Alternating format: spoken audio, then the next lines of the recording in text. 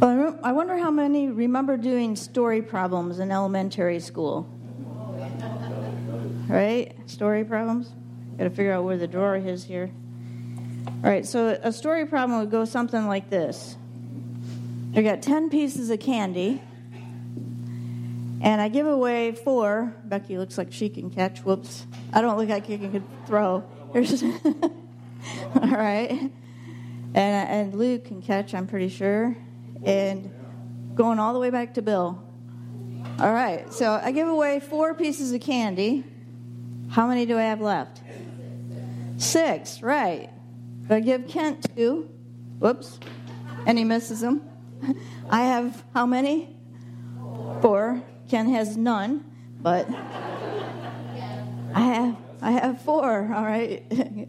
You keep one for yourself, Jan? All right, so, but we learn early on that if you spend or give away something, you end up with less than you started with, right? That is something that we've experienced in our day-to-day life as well ever since, right? When you spend something, you give away something, you have less than you had before. Whether it's money or time or a starburst, when you give away, you have less. But when we look at Scripture, we get a different picture. We find that there's a different law in effect when it comes to giving. Instead of the law of subtraction that we find in the world's economic system, we find that in God's economy, it operates by a different law, the law of multiplication. God promises that He can multiply back to us, not necessarily dollar for dollar, or you put 10 into the plate and you're going to get 100 back, like you might hear on a prosperity gospel evangelist sermon, but that He can reward us, that He can give back to us and multiply back to us when we're obedient and give out of gratitude to fulfill His kingdom purposes. The takeaway for today's message is you can't outgive God. You cannot outgive God. God is abundantly more generous than we can ever be. He is able to multiply back to us when we give out of a heart of love. And here's a couple of scriptures where we find this law described in the Bible, one in the Old Testament, one in the New. The first one's from Proverbs 11.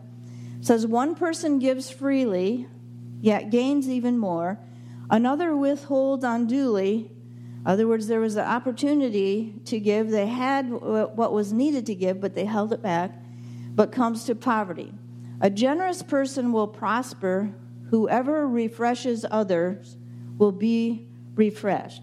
So there's this picture of someone who's open-handed, who allows resources to go out of his or her hands, and yet they get even more. And then there's this other person who withholds, who's tight-fisted with what they could give. And what's the result? It ends in poverty. They never have enough. And when we try to bless ourselves, things are going to go out of our hand, but whatever comes back is never enough. And this is talking spiritually. I mean, we know people who are rich, right? And they seem to just keep accumulating and accumulating. But there's never enough for eternity, right? You can never accumulate enough for eternity. But when we give to spread the gospel and show God's love to others, look at the multiplication principle. This is from the New Testament. Give, and it will be given to you. A good measure, pressed down, shaken together, and running over will be poured into your lap. These are Jesus' words. For with the measure you use, it will be measured to you. And the promises of God that we read throughout Scripture should cause us to live very open-handedly.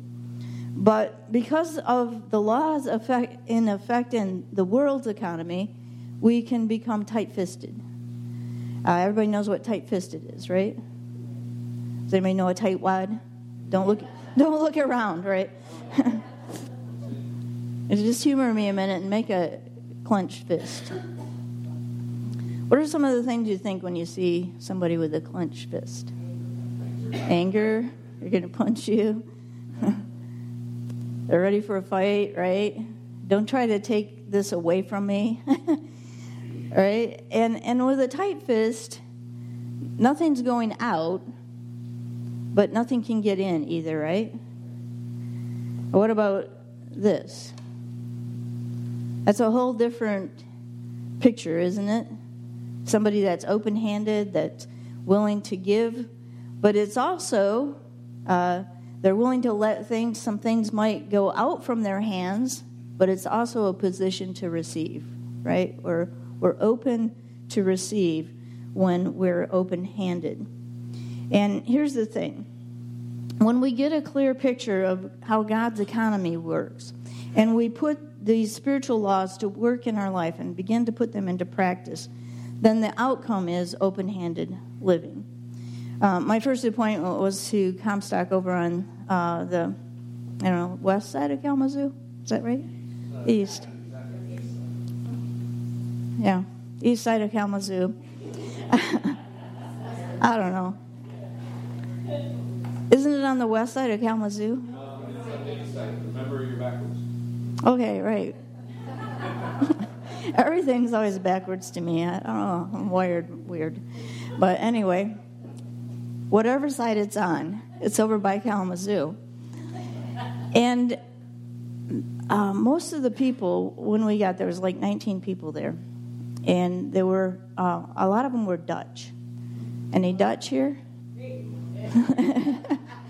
So they were very proud of how tight-fisted they were. I mean, they were penny pinchers. And most of them had grown up during the Depression, so, I mean, they saved string and paper bags and washed out Ziploc bags in the kitchen, all those kinds of things.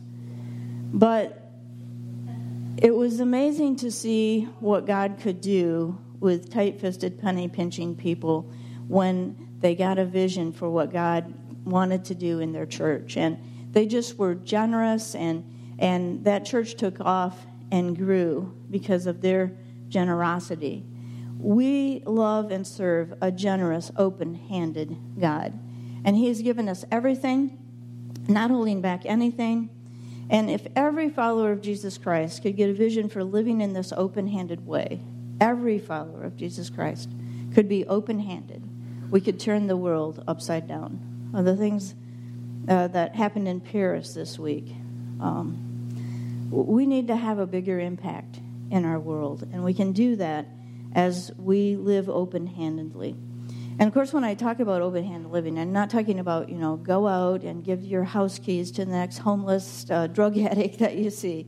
God calls us to be responsible and good stewards and managers of the resources that He gives us. Open-handedness is about listening to God, being aware of the opportunities that He puts in our path to be generous and obedient, to use His gifts, the things that He's poured into our lives for His purposes. Last week we talked about some steps that we can take to deliver our punchline, things that can move us further down on the spectrum from getter to giver. And this week we're going to talk about why we want to do that. So go ahead and pull out your message notes, and we're going to look at some reasons to be open-handed in the way that we live the one and only life God has given us to live. All right, so 3 outcomes of open-handed living. The first is that it honors God. It honors God. Our God is a generous God. He's blessed us in numerous ways, more ways than we can count, and our desire as followers of Jesus Christ should be to give back to honor Him in the use of our resources. And we're acknowledging that we understand that everything that we have comes from God, and we're going to be more like God, more like His Son Jesus Christ, and be compelled to excel in generosity.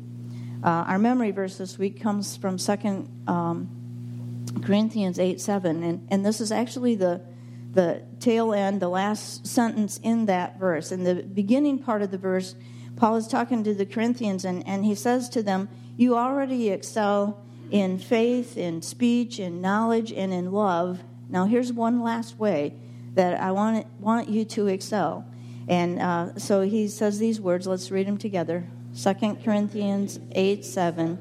See that you also excel in this grace of giving. 2 Corinthians 8:7.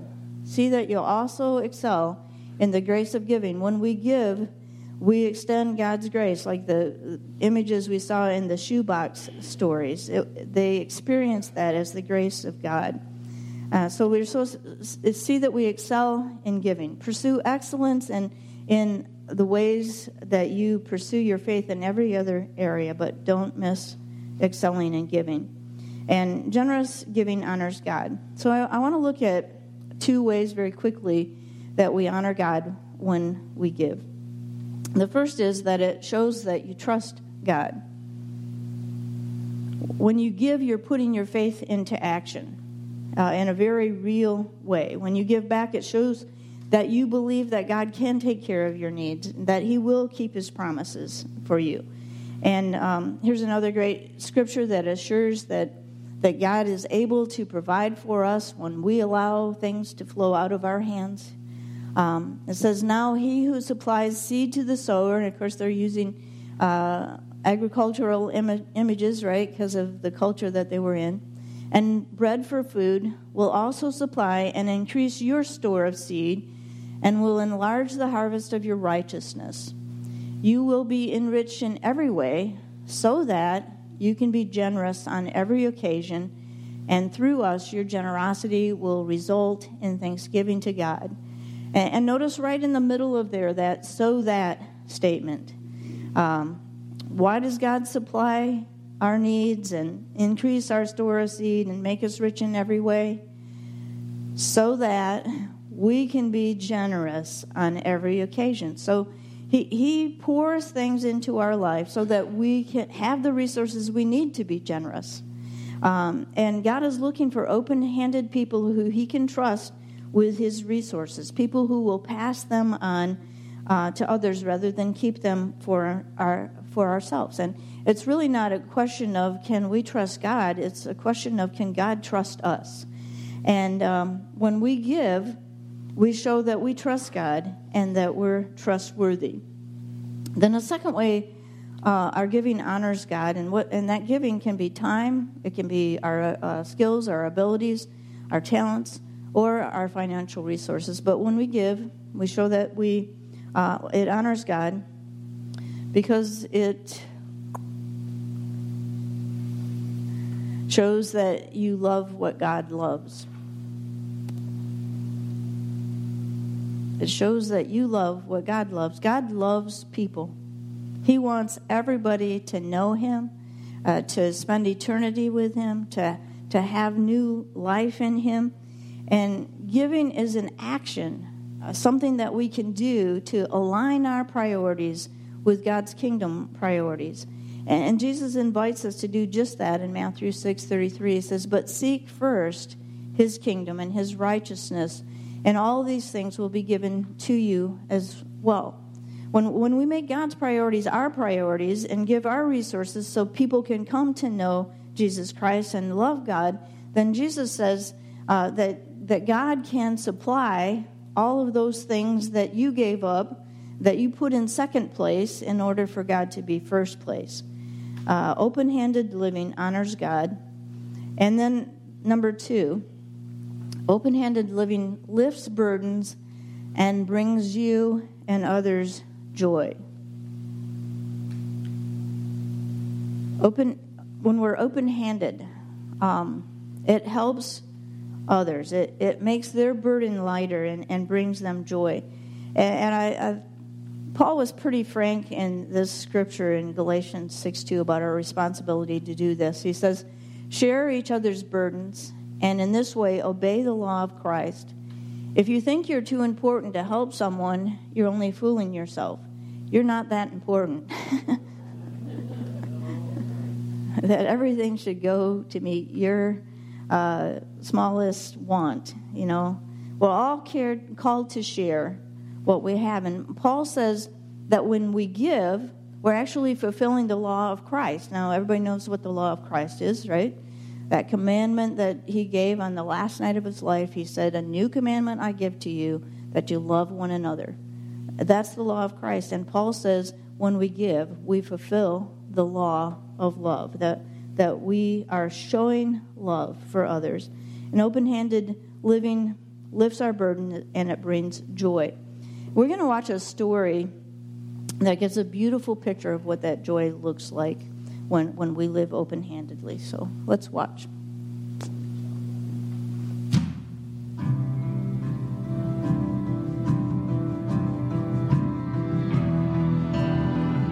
I had an accident and my hip was broken in so many pieces. I have 2 rods in my hip. She's an angel among us. If you watch her in the bread company, everyone comes in to see Catherine. We sell the bread, but I feel like there are some people who specifically come with prayer requests, and I go pray for them. One day when we were sharing, she said she was in need of a different car, that her car was needing expensive repairs. I had been saving money, but I knew it wasn't enough, so I knew I would take a few years to save for it. So a couple months later, I went in and I said, Catherine, how's your car fund coming? And she said, I gave it all away. And I looked at her and she said there was a widow in need, and I gave her the $5,000. I struggled a lot when I gave that money. And I said, I feel okay, but do you think I did the right thing? I mean, I cannot give what I don't have, so I just gave what I had. I was shocked, and so I come home and I tell Pete that we needed to help Catherine with her car fund. He looked at me and he said, no, I think we need to buy Catherine a car. And I said, okay, great. Pete called Scott and said, do you know Catherine at Great Harvest? And he said, yes, he did. Pete said, well, we'd like to buy her a car.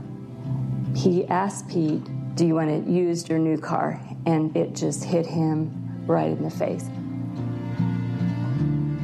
Why would he ask me that? Of course I would want a used car. That's good enough. He just paused for a moment, and he said, I want a new car. And he said it was silent on the phone for a few seconds. And Scott said, whoa, I want to help. And so he pitched in some. So she came to the bakery and she asked me, if you were to buy a car, what kind of a car would you like? I said, Debbie, I'm not really planning to buy a car. But she said, oh, just tell me. And she said, I'd like a SUV, cruise control, and she said, I'd like a light color. And we called Scott, and he said, I think I've got the perfect car. So Pete said, can we deliver it tomorrow? So we have the bread company owner and his family, Scott and his family, and our family. And Catherine sees us all coming in, and she's just all excited to see everyone. And I went to give them hugs, and I said, what's Pete doing here? I didn't have the biggest idea. When I went out,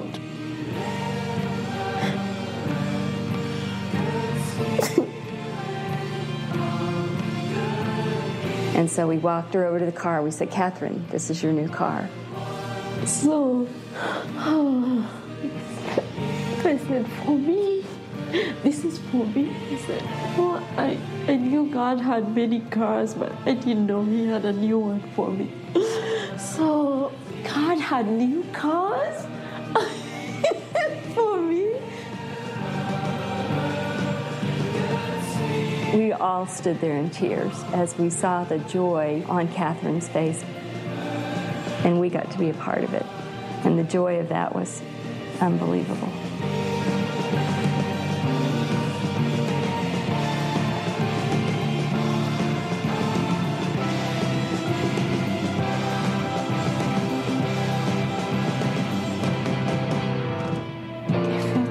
ride. It was such an excitement to drive it. We told Catherine that we would like this to be confidential. But I kept running into people who would say, I heard what you did for Catherine. It wasn't even us, it was Catherine. It all started with Catherine giving of what she had to a widow to help her, and it just continues on. Generosity begets generosity. We don't give in order to receive. We give because it's the nature of Jesus Christ. He gave us his life. So we have the DNA of Jesus Christ of giving. Yeah, so this is one story I would never forget in my life.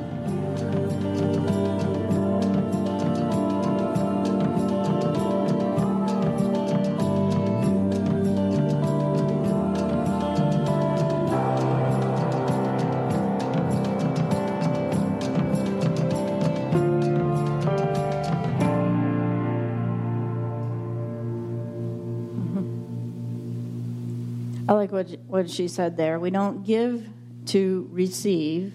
We give because it's the nature of Jesus Christ. He gave his life for us. So we have the DNA of Jesus Christ, of giving. And we give to honor God, share one another's and with one another's burdens, and to bring joy to others. We give because Jesus gave us so much, and yet Jesus promises that our giving will have eternal rewards.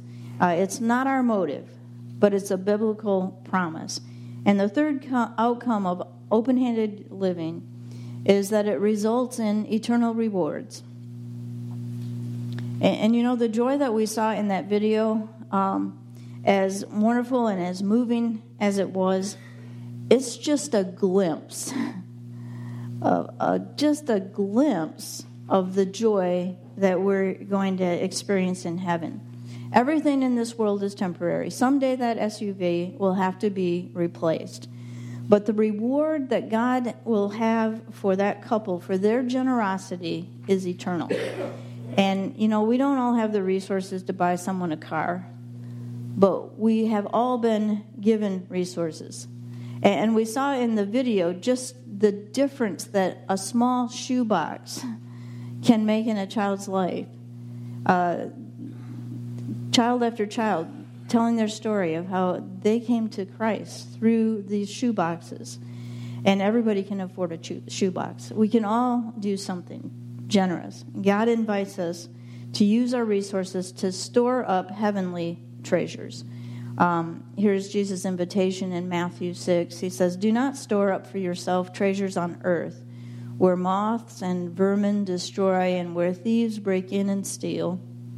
But store up treasures for yourself, treasures in heaven, where moths and vermin do not destroy and where thieves do not break in and steal." And it goes on to say, "For where your treasure is, there your heart will be also." And God is able to multiply back to us in this life so that we have enough to share with others. But Jesus also indicates that there are numerous places in Scripture that we're invited to invest in eternity while we're here on earth, and that no gift that we give, nothing that we do goes unrewarded. Look at his words in Matthew 10:42. It says, "And if anyone gives even a cup of cold water to one of these little ones who's my disciple, truly I tell you, that person will certainly not lose their reward." We don't know what the rewards of heaven are. We don't know the extent of them. We're told in Scripture that he's able to do above and beyond anything we could ever ask or imagine. But one thing that we do know is that when it comes to God, God uses the gifts that we give to populate heaven. People come to know Christ through the work of the church. And your giving matters. And someday we will know just how much it matters. Heaven is going to be amazing. I love that song by Ray Boltz. It says, "Thank you for giving to the Lord. I'm a life that's been changed," right? And it's a story all about how we get to meet the people whose lives have been touched and impacted by our giving in our lives.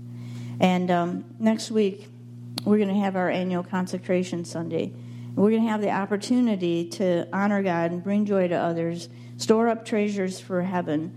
And I'm going to hand out estimate of giving cards that you can fill out and indicate what you believe God is calling you to give in the year ahead. And this is something that we do every year, but I really want to encourage you to pray about it and how you can grow in your giving this year, and here's why. God is at work in this church. Baseline is one of the few churches that's actually growing. Most churches are in decline. And so we need to really expand our vision for what God wants to do through this church right now and how we can all be a part of that as we help this church move into the next chapter. So there's a church here for our children and our grandchildren. And as Catherine said in that video, you cannot give what you do not have, right? We can't give what we don't have. But as we also saw, when we give and when we're open-handed, God can do great things.